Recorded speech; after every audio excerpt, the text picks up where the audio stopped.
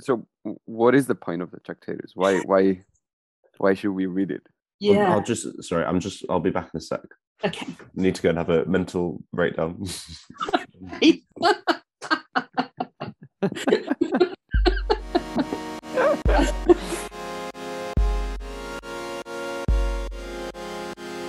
Welcome to this episode of Thoughts. Today I'm here with Alex and Nick Purchase-Nab, who is doing a PhD at the University of Birmingham with the working title, The Inexpressibility of Value in Wittgenstein.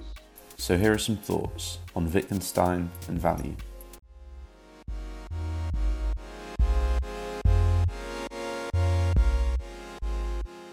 Do you want to just give us a quick rundown, Nick, of how your PhD is going and maybe what the main aims are, if that's not too complicated a task? Yeah, that's fine.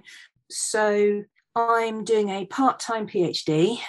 At the moment, I am focusing on the early Wittgenstein, so mainly the Tractatus. I might go into the lecture on ethics as well, but it's mainly the early Wittgenstein. And what I'm concerned to do is work out why Wittgenstein says that the purpose of the Tractatus is ethical, when there's barely any ethics in it. It appears at the end. So in what sense is the Tractatus an ethical proposition? And what that's involved so far is me sort of working through the picture theory, coming to an understanding of what I think the picture theory is saying, and then looking at different interpretations of the Tractatus in order to try to then work out a kind of through line into the ethics that we see in the later work. So is there a continuity between the early work and the late work in terms of his ethical viewpoint? Right. So before we dive deep into all of that, could you give us maybe an overview of who Wittgenstein was? Why is he such an important figure? Why is it that it makes sense to say early Wittgenstein, late Wittgenstein, and so on? Okay, so Wittgenstein was an Austrian philosopher. He was born in 1889, she hopes, and died in 1951. Interesting character in that he was born into this incredibly wealthy Austrian family and was considered, I think, by his parents to be, the not so intelligent child, and yet completely overwhelmed Western philosophy.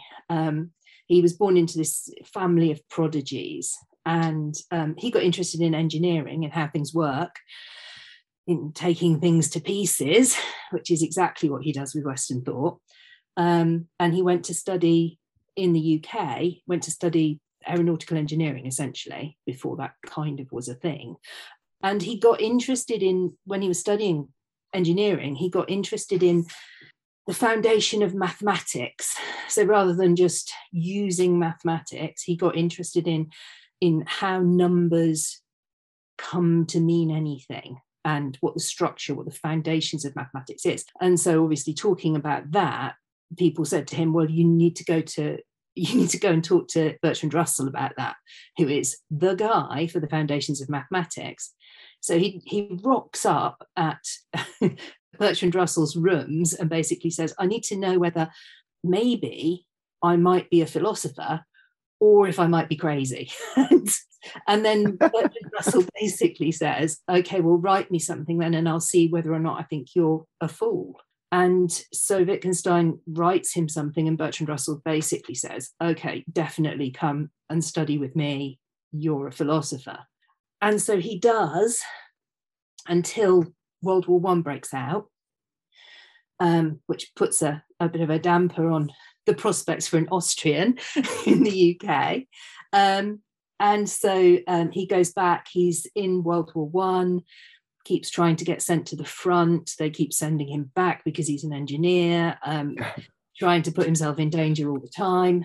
He gets captured. He's a prisoner of war in Italy, which is basically where he writes the Tractatus, which is his first book, and he carries it around in his knapsack in this kind of freezing cold Italian winter. Manages at the end of the war to get it sent to Bertrand Russell in the hope of getting it published. it does get published. Gets published in German in 1921. Gets published in English in 1922. Bertrand Russell writes the introduction, and Wittgenstein is just charmingly rude about the introduction. It kind of says, "You have completely misunderstood what I'm trying to say here," which is fantastically ungrateful. At some point, he goes back. He works again, teaching, lecturing in philosophy. The Tractatus is his PhD, basically. And he keeps kind of trying to break away from philosophy and then being drawn back to it. He says that philosophy, is just the kind of effort you work through it in order to be able to stop doing it. And in the Second World War, he works as a hospital porter and dies of stomach cancer in 1951. He only publishes the Tractatus during his lifetime. The Philosophical Investigations, his later work, is published in 1953 posthumously. And then there are lots of collections of essays and notes from his students, which are all, again, published posthumously. The traditional view is that, the standard reading is that the philosophy of the Tractatus is entirely different to the philosophy of the Philosophical Investigations, that he sets out a view in the Tractatus which is called the picture theory of language, which is about presenting a theory of how language represents the world, and that he, in the years between 1922 and towards the end of his life, when the Philosophical Investigations are written, he completely changes his mind and goes in a diametrically different direction. So the earlier Wittgenstein, the later Wittgenstein. I want to say more recently, but not all that recently, actually. From the sort of mid to late 80s onwards, there's been an alternative view which suggests that maybe there isn't that much difference, that the Philosophical Investigations actually represent a kind of working through of the ideas that he begins in the Tractatus, that the Tractatus actually kind of sets a direction up for his philosophy, but that he later realizes that he was still in the grip of some misconceptions, which he was trying to dispel, but which he just didn't recognize in himself. And that by the time he gets to the Philosophical Investigations, he has a much clearer idea of where he was making errors in the Tractatus, but that the direction of travel is broadly the same. So even the statement that there is an earlier and a later Wittgenstein is kind of controversial. Unfortunately, everything about Wittgenstein is controversial. That's philosophy for you. Right, so I think that was a great overview. And so now you leave us with no choice but to ask, what's in the Tractatus? What is the broad direction, and what is the building blocks of that broad direction? Okay, so Tractatus, how can I say this uncontroversially? The Tractatus presents for our consideration a picture theory of language. And in that picture theory, what Wittgenstein is setting out is an interpretation of how language comes to represent. How does language come by meaning? So, I think maybe for me, the way into that is just to think about false judgment. So this is an issue which goes back, the Theaetetus, Plato is talking about false judgment. So if we say that language represents the world, that words have meaning by standing for objects, that proposition has meaning for representing a situation in the world, then philosophers have long been concerned by how does language, which represents a lie, which represents falsehood, how can that be meaningful? So if I say that Donald Trump lost the 2020 American election, we go, well, yeah, okay, so that gets meaning by representing a true state of affairs. But if, on the other hand, I say Donald Trump won the 2020 election, if that doesn't stand for an existing state of affairs, then that proposition, that sentence shouldn't be a proposition at all. It shouldn't have any meaning. It should be literally nonsense. But if it's literally nonsense, we couldn't go about trying to disprove an assertion that Donald Trump won the 2020 election. If that did not signify, there would be no way that we could present evidence or even understand the sentence at all. We couldn't understand the utterance. We clearly can understand the utterance. So it can't be that all language gains meaning by representing an existing state of affairs. There must be something else going on. Okay, so in that case, we just say, well, we'll break it to pieces then. We'll break that statement, that utterance into pieces. There is Donald Trump, that's an existing entity. There is the 2020 American election, that's an existing entity and was an existing entity. And then there is the relationship of winning and the relationship of losing.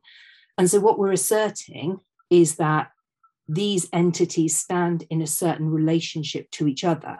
And we can represent that either truly or falsely, because we understand its component elements. And that's basically logical atomism. That's Bertrand Russell's kind of view. So that's fine, we could say.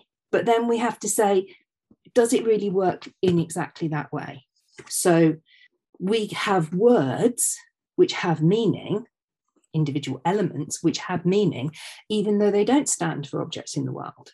So I can meaningfully talk about Superman. I can meaningfully talk about entities that don't exist and be understood. They can, if that wasn't the case, then any proposition containing Superman would be literally meaningless. And that's not the case. And then other entities have lots of different words that represent them. So we have the Prime Minister of the UK, and we have Boris Johnson, and we have Alexander de Pfeffel Johnson, and we have Bojo, and we have the First Lord of the Treasury, and they all refer to the same referent. They all refer to the same thing. And that seems kind of like a strange way for language. How can all of those things represent a single entity? So Frege. So we get to Frege, he says, well, we have sense and we have reference. The referent is the object to which it refers. So in this case, it's Boris Johnson. He's the referent of all of those terms. And then we have all of those terms which are senses. In other words, they're like paths that lead you to the referent. They are all different routes to that referent. So sense is the route to the same referent, lots of paths converging on the same referent. And that offers one way of thinking about how language can relate to the world. We have a whole range of difficulties with that. So Russell, for example, thinks that can't be the case at all, because he thinks that when I talk about an object, I'm not talking about a mental content, I'm talking about the object. So if I talk about Boris Johnson, I'm talking about Boris Johnson, not about my idea of Boris Johnson. He doesn't like that kind of distance. He wants a direct reference theory. So we've got a lot of debate about that. So what Wittgenstein does is he basically comes into this confusion with Frege disagreeing with Russell, and in a gorgeously polite way, but they're trying to grapple with the way that language and words can have reference to particular objects in the world. And what he's particularly concerned with is he's particularly concerned with why certain judgments are meaningful and certain judgments aren't. So he says at one point, any theory of judgment has to make it impossible for me to judge that the table pen holders the book. So he wants to say, if we're right in thinking that logical atomism is the way to go, that we break it down into little sections and they stand in relation to each other, what determines what order and in what relationship those words have to exist in order to form a meaningful judgment. So the idea would be that, sorry to interrupt, just to break it down maybe. So the idea would be that if logical atomism is true, that we can break down language into single bits, then there should be a way that those bits relate to each other, are organized, that makes sense, which means by implication that there are ways that it doesn't make sense. And so now we have a verifiable theory to check. Is that what he was trying to do? Yeah, exactly. So Russell, for example, develops this whole theory of types in order to solve that problem. So there's the multiple theory of judgment and then the theory of type. So he's theorizing his way out of this problem, basically. Wittgenstein's having none of that because he says, no, when you start to make those theories, to what are those words in the theory referring? Like, where is the reference? So your theory is meaningless. So he really gives Russell such a tough time. I feel very sorry for Russell, who's only trying to help. So what Wittgenstein does is he comes along and he says, look, it works like this. What happens is there are names, and those names refer to objects. They are fundamental, simple, indivisible objects. And those names stand in a particular relationship to each other in a proposition. And that relationship between the names in the proposition has an isomorphic representation of the way that the objects stand in the world. So there's a sense when I explain this that it sounds like I'm talking about geography, which I'm not, but it's easier to grasp it if we just kind of talk geographically for a second and then we can expand it out. So he reads about a court case in Paris where the court is shown a representation of the traffic accident that's under discussion using model cars, using toy cars. And he says, okay, so what's happening is they're using this model and it is representing the way that the cars were in relationship to each other in the accident that they're talking about. It's a picture, it's a model of the accident. And it means that language does exactly the same thing. So when we use names, we place them, just like the toy cars, in relationship to each other that reflects the relationship of the cars that were in the actual accident.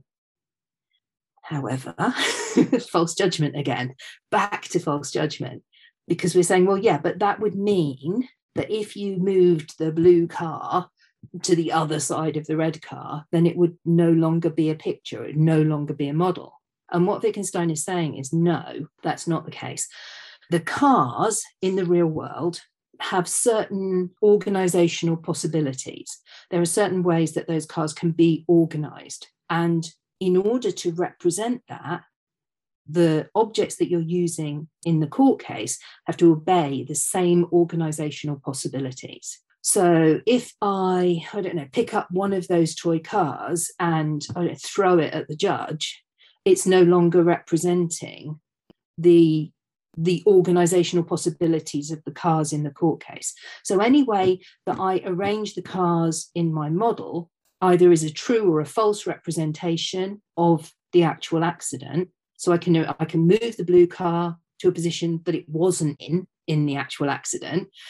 And it's a false representation. I can put it in the place where it was, and it's a true representation. As long as I obey the organizational possibilities, the logical possibilities of the cars as they were in the actual situation, as long as I obey those logical possibilities, then I'm representing the accident and the picture makes sense. So it's not that they have to exactly represent, it's just that they have to have the same possibilities. You could think about when you're having one of those dinner party conversations, when the wine bottle's almost empty over the dinner table, and you're trying to explain some situation to a friend, and you say, okay, so here's the pepper pot, and this is Jim. And Jim, the pepper pot, has to only do things that Jim, the real Jim, could do. If you start, emptying out the pepper pot and, brushing the pepper off the table, the person that you're talking to will go, I have no idea what you're talking about now. This doesn't make any sense. I don't understand. It becomes meaningless. So as long as the model is doing the things that can happen in the real world, then it's fine. It's a meaningful picture. Once you start messing with the logical possibilities, it's no longer a picture. So that gets us over the problem we were talking about before. If we are making our propositions, arranging the names in a way that it's possible for the objects in the world to be arranged, then it makes sense. So the pen holder can't table the book because that isn't a picture of anything. Those aren't logical possibilities of those entities. Whereas, the red car was going too fast and it ran over the pedestrian. Yeah, makes perfect sense, even if it's false. How? I mean, you mentioned the Superman earlier and how that's a false representation. How does that still fit within that framework that you've just explained? Yeah. So Superman has certain logical possibilities. Mm-hmm. They aren't that he comes to tea. If somebody tells you Superman came to tea, you'd have to say, I don't understand what you're trying to say. You think, are you using that metaphorically? Are you how? I don't understand what that means. It doesn't really mean anything until they explain what they mean by Superman, because it's clearly not the Superman that you're thinking about. So Superman, even though he's not a real person, sorry if anybody was hoping he was, but Superman has certain logical, that name has certain logical possibilities. And there are certain things that Superman can do and certain things he can't do. And when you start talking about him doing things he can't do, then that proposition no longer makes sense. Okay. So is this all happening at the Tractatus?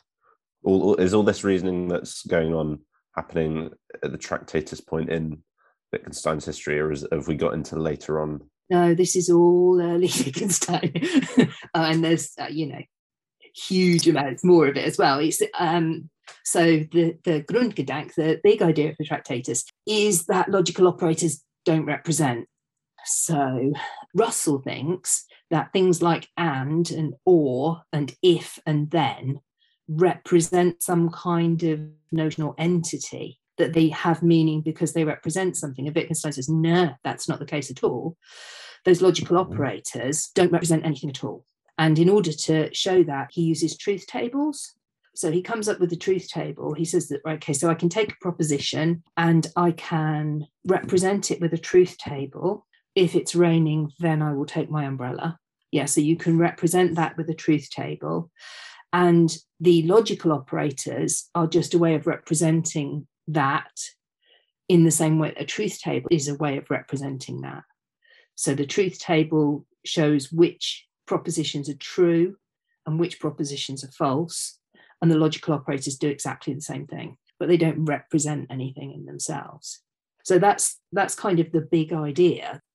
So in a proposition, there will be names which represent things, then they will be arranged in an isomorphic representation with the objects in the world, and then there will be the logical operators which demonstrate which elementary proposition in your utterance is true and which is false.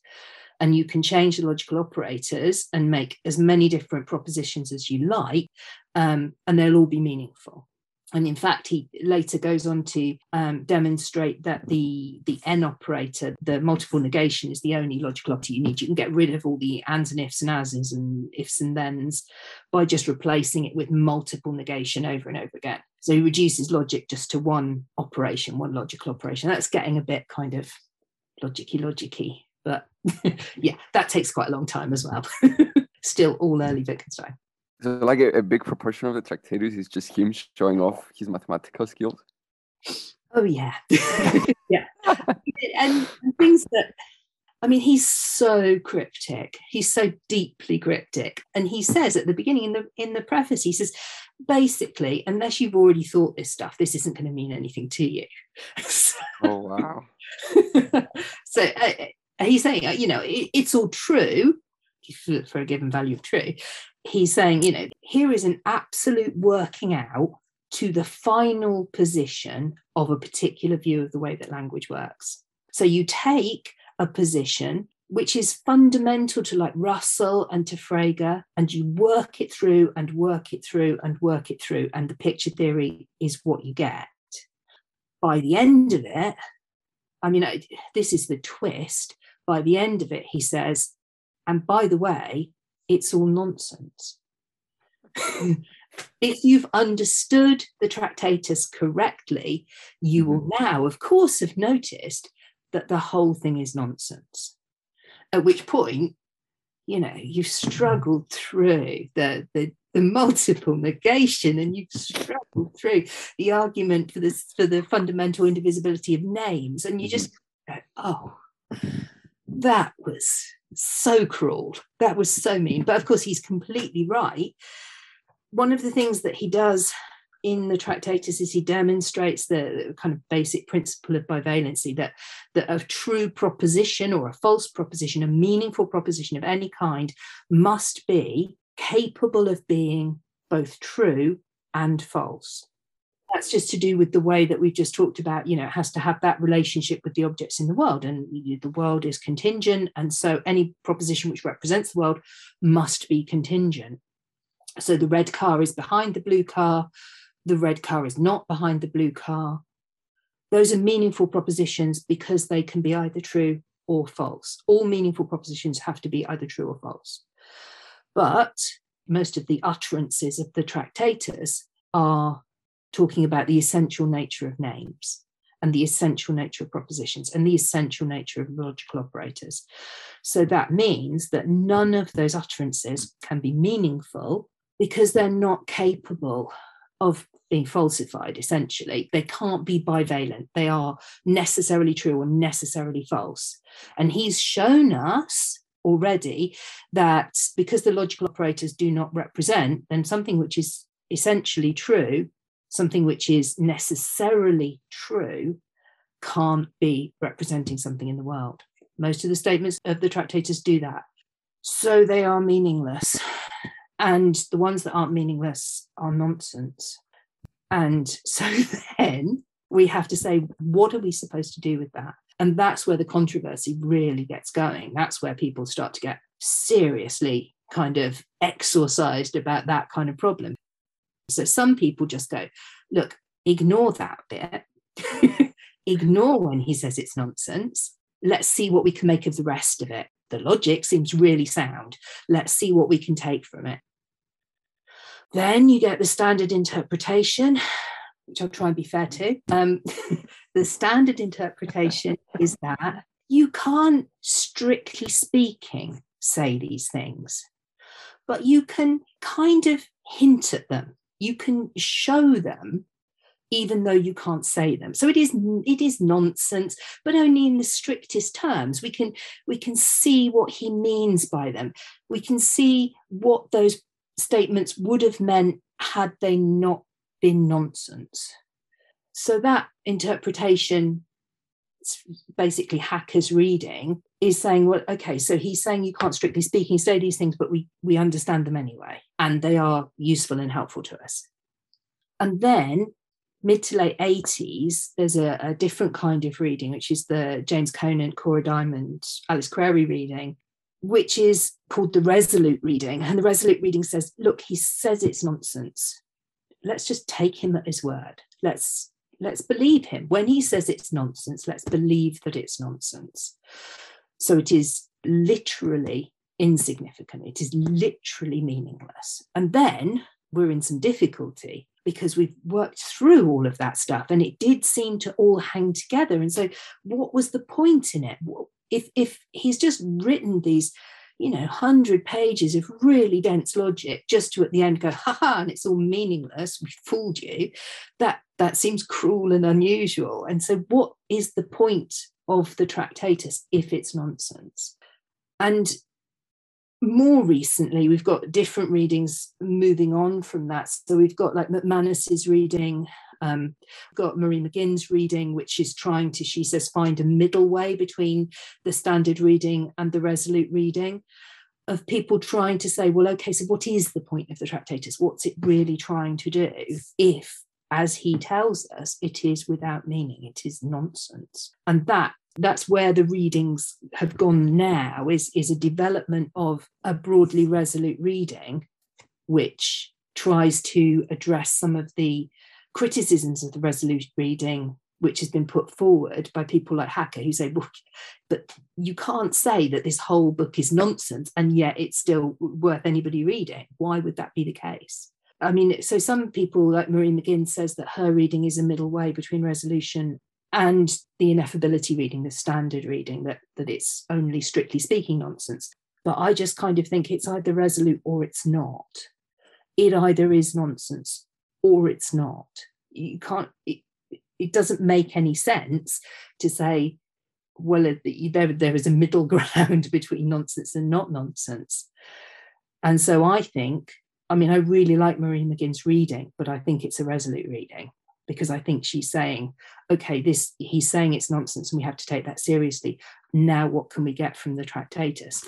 And that, I think, is exactly the same place that Dennis McManus is at. He's saying, okay, so it's nonsense. We understand that. What's the point of it? Where is it going? Why should we read it? So what is the point of the Tractatus? Why should we read it? Yeah. I'll be back in a sec. Okay. Need to go and have a mental breakdown.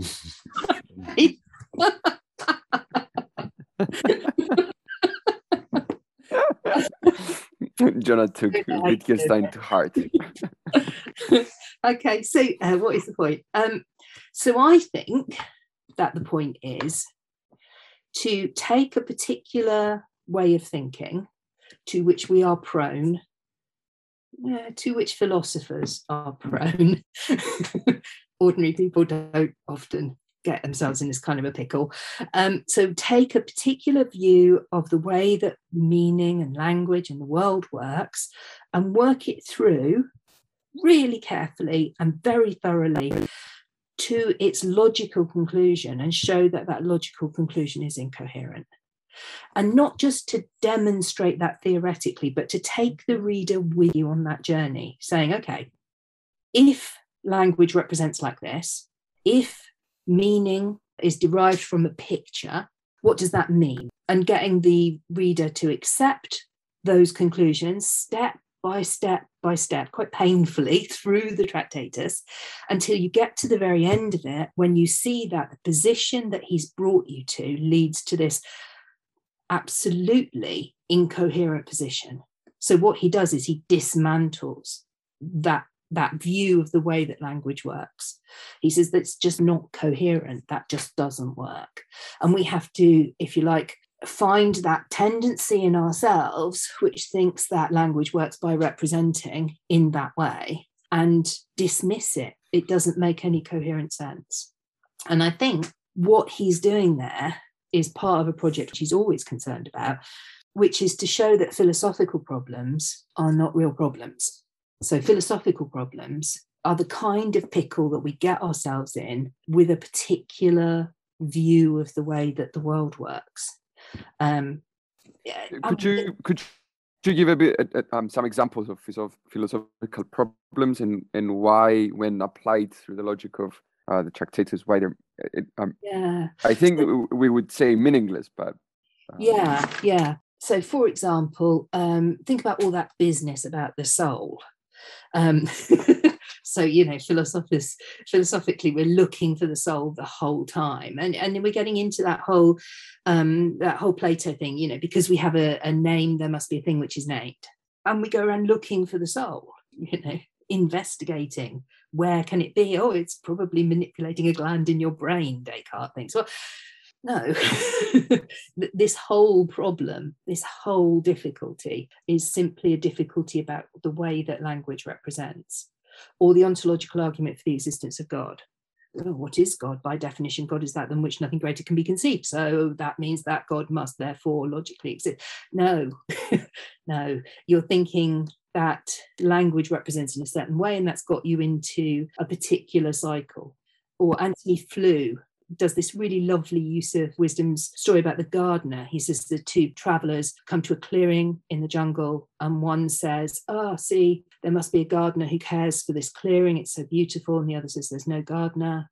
And they disagree about that, and they set up an electric fence, and they set up bloodhounds, and they search and wait for the gardener who never comes. And the one who believes there's a gardener says, well, it must be that the gardener is invisible or immaterial or, ineffable in some way. And Flew says, well, eventually you have qualified your idea of the gardener so much that there's nothing that the gardener now means. It's invisible, it's ineffable, it's not a gardener. And so that seems like it's a problem about how can we talk about God? How can we talk about faith?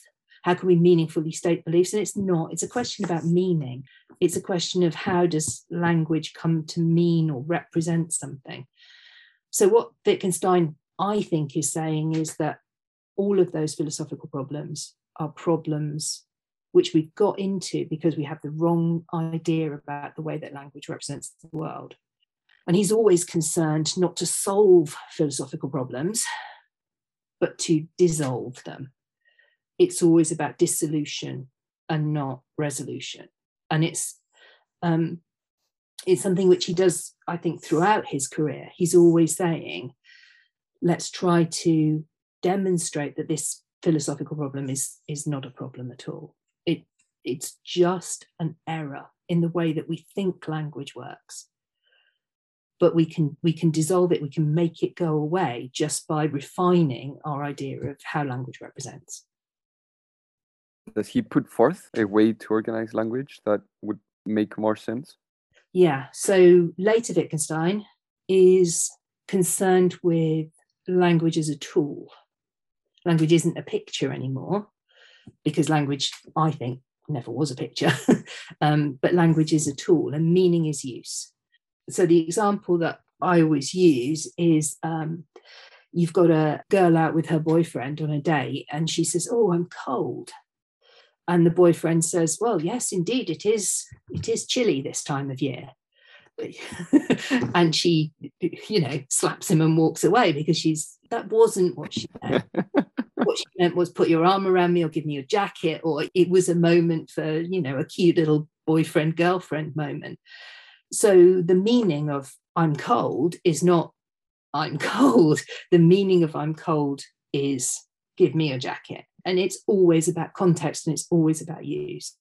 So language, words are levers and not pictures. They're designed to make something happen in the world. They're a tool for interaction. They are very rarely propositional. If false judgment is a problem for picture theory, would a similar problem for language games be maybe if you're talking to yourself, or maybe if you keep a diary that you never want anyone else to see? Would that maybe be a problem for language games? I mean, I think there's always something that we're using it for.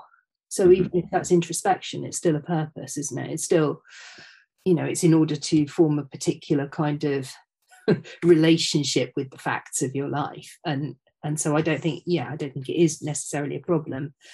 And we've learned it interactionally. So that kind of is where we go with ethics, really. So if you think about how you've learned language, you've learned it in a particular ethical context. And so even when you use language and you don't think you're doing anything ethical with it, you absolutely are, because the way that you've come to form a particular kind of worldview through your use of language has an ethical direction. So when Wittgenstein says the point of the Tractatus is ethical, I mean, it absolutely is, because everything is ethical. Ethics is not a branch of philosophy. Ethics isn't a discrete area of language use. Ethics is everything.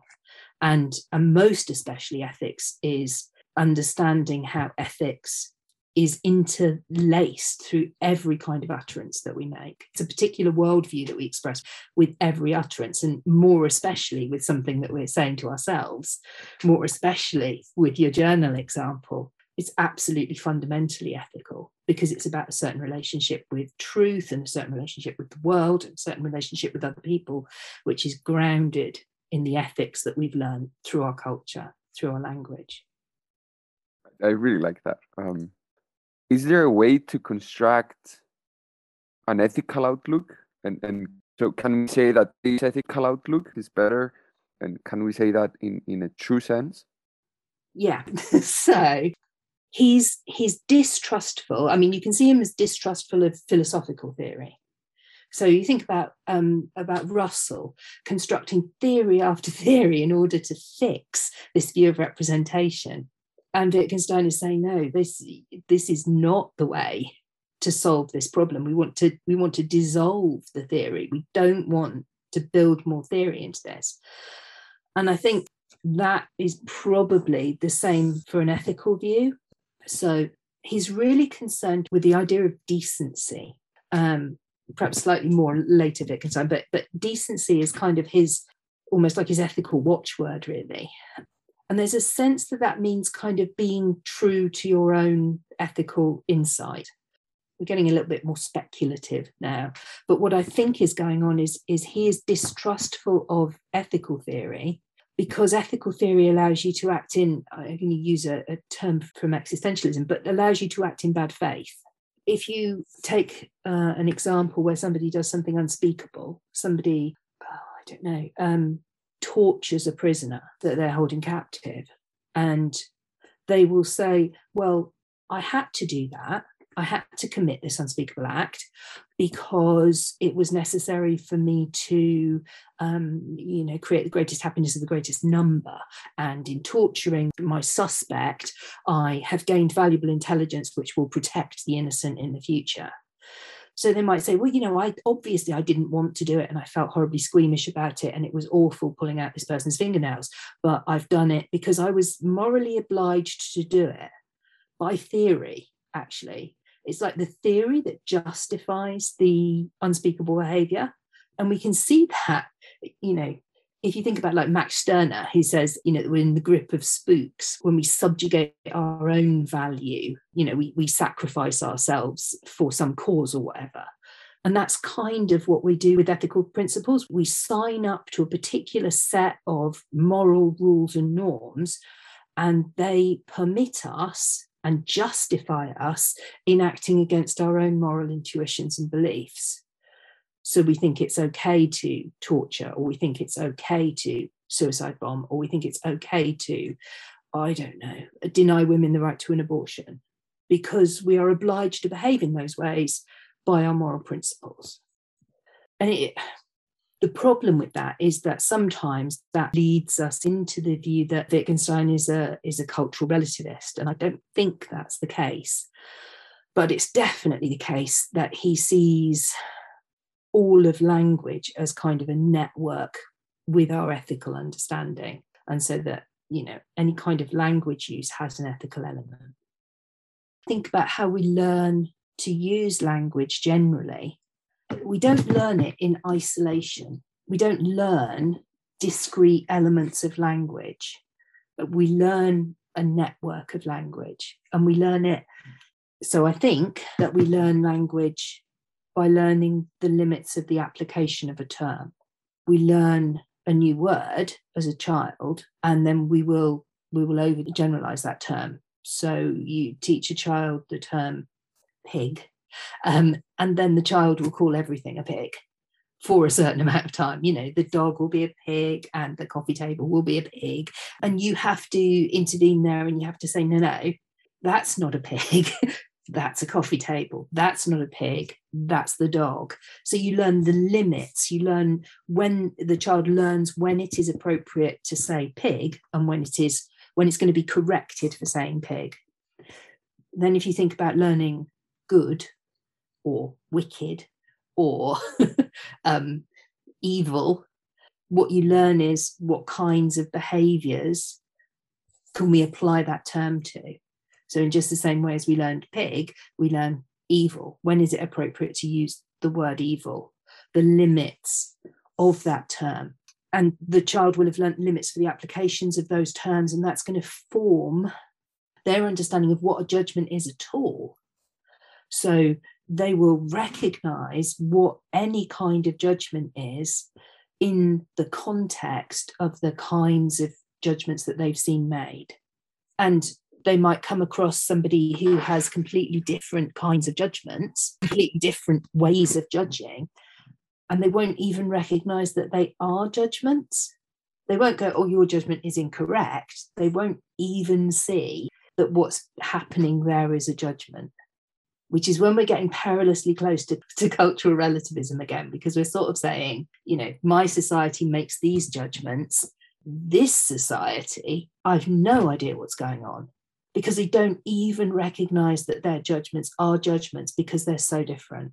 Their capacity for judgment just doesn't even relate to what I think I'm doing when I'm judging. And that's why it's so difficult to understand like the moral practices of a different group, even in your own society, because you can't see, it seems like they have no capacity for judgment at all. And in order to get on board with their system, we would have to live their life, which is impossible. I think that's quite a good place to end. Actually, I don't know if. Not anymore. Yeah. It's not anymore, but good stuff.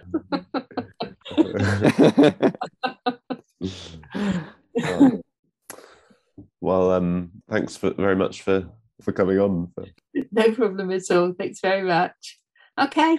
Bye. Bye. Bye-bye. Thanks everybody for listening to this episode. Have a good one.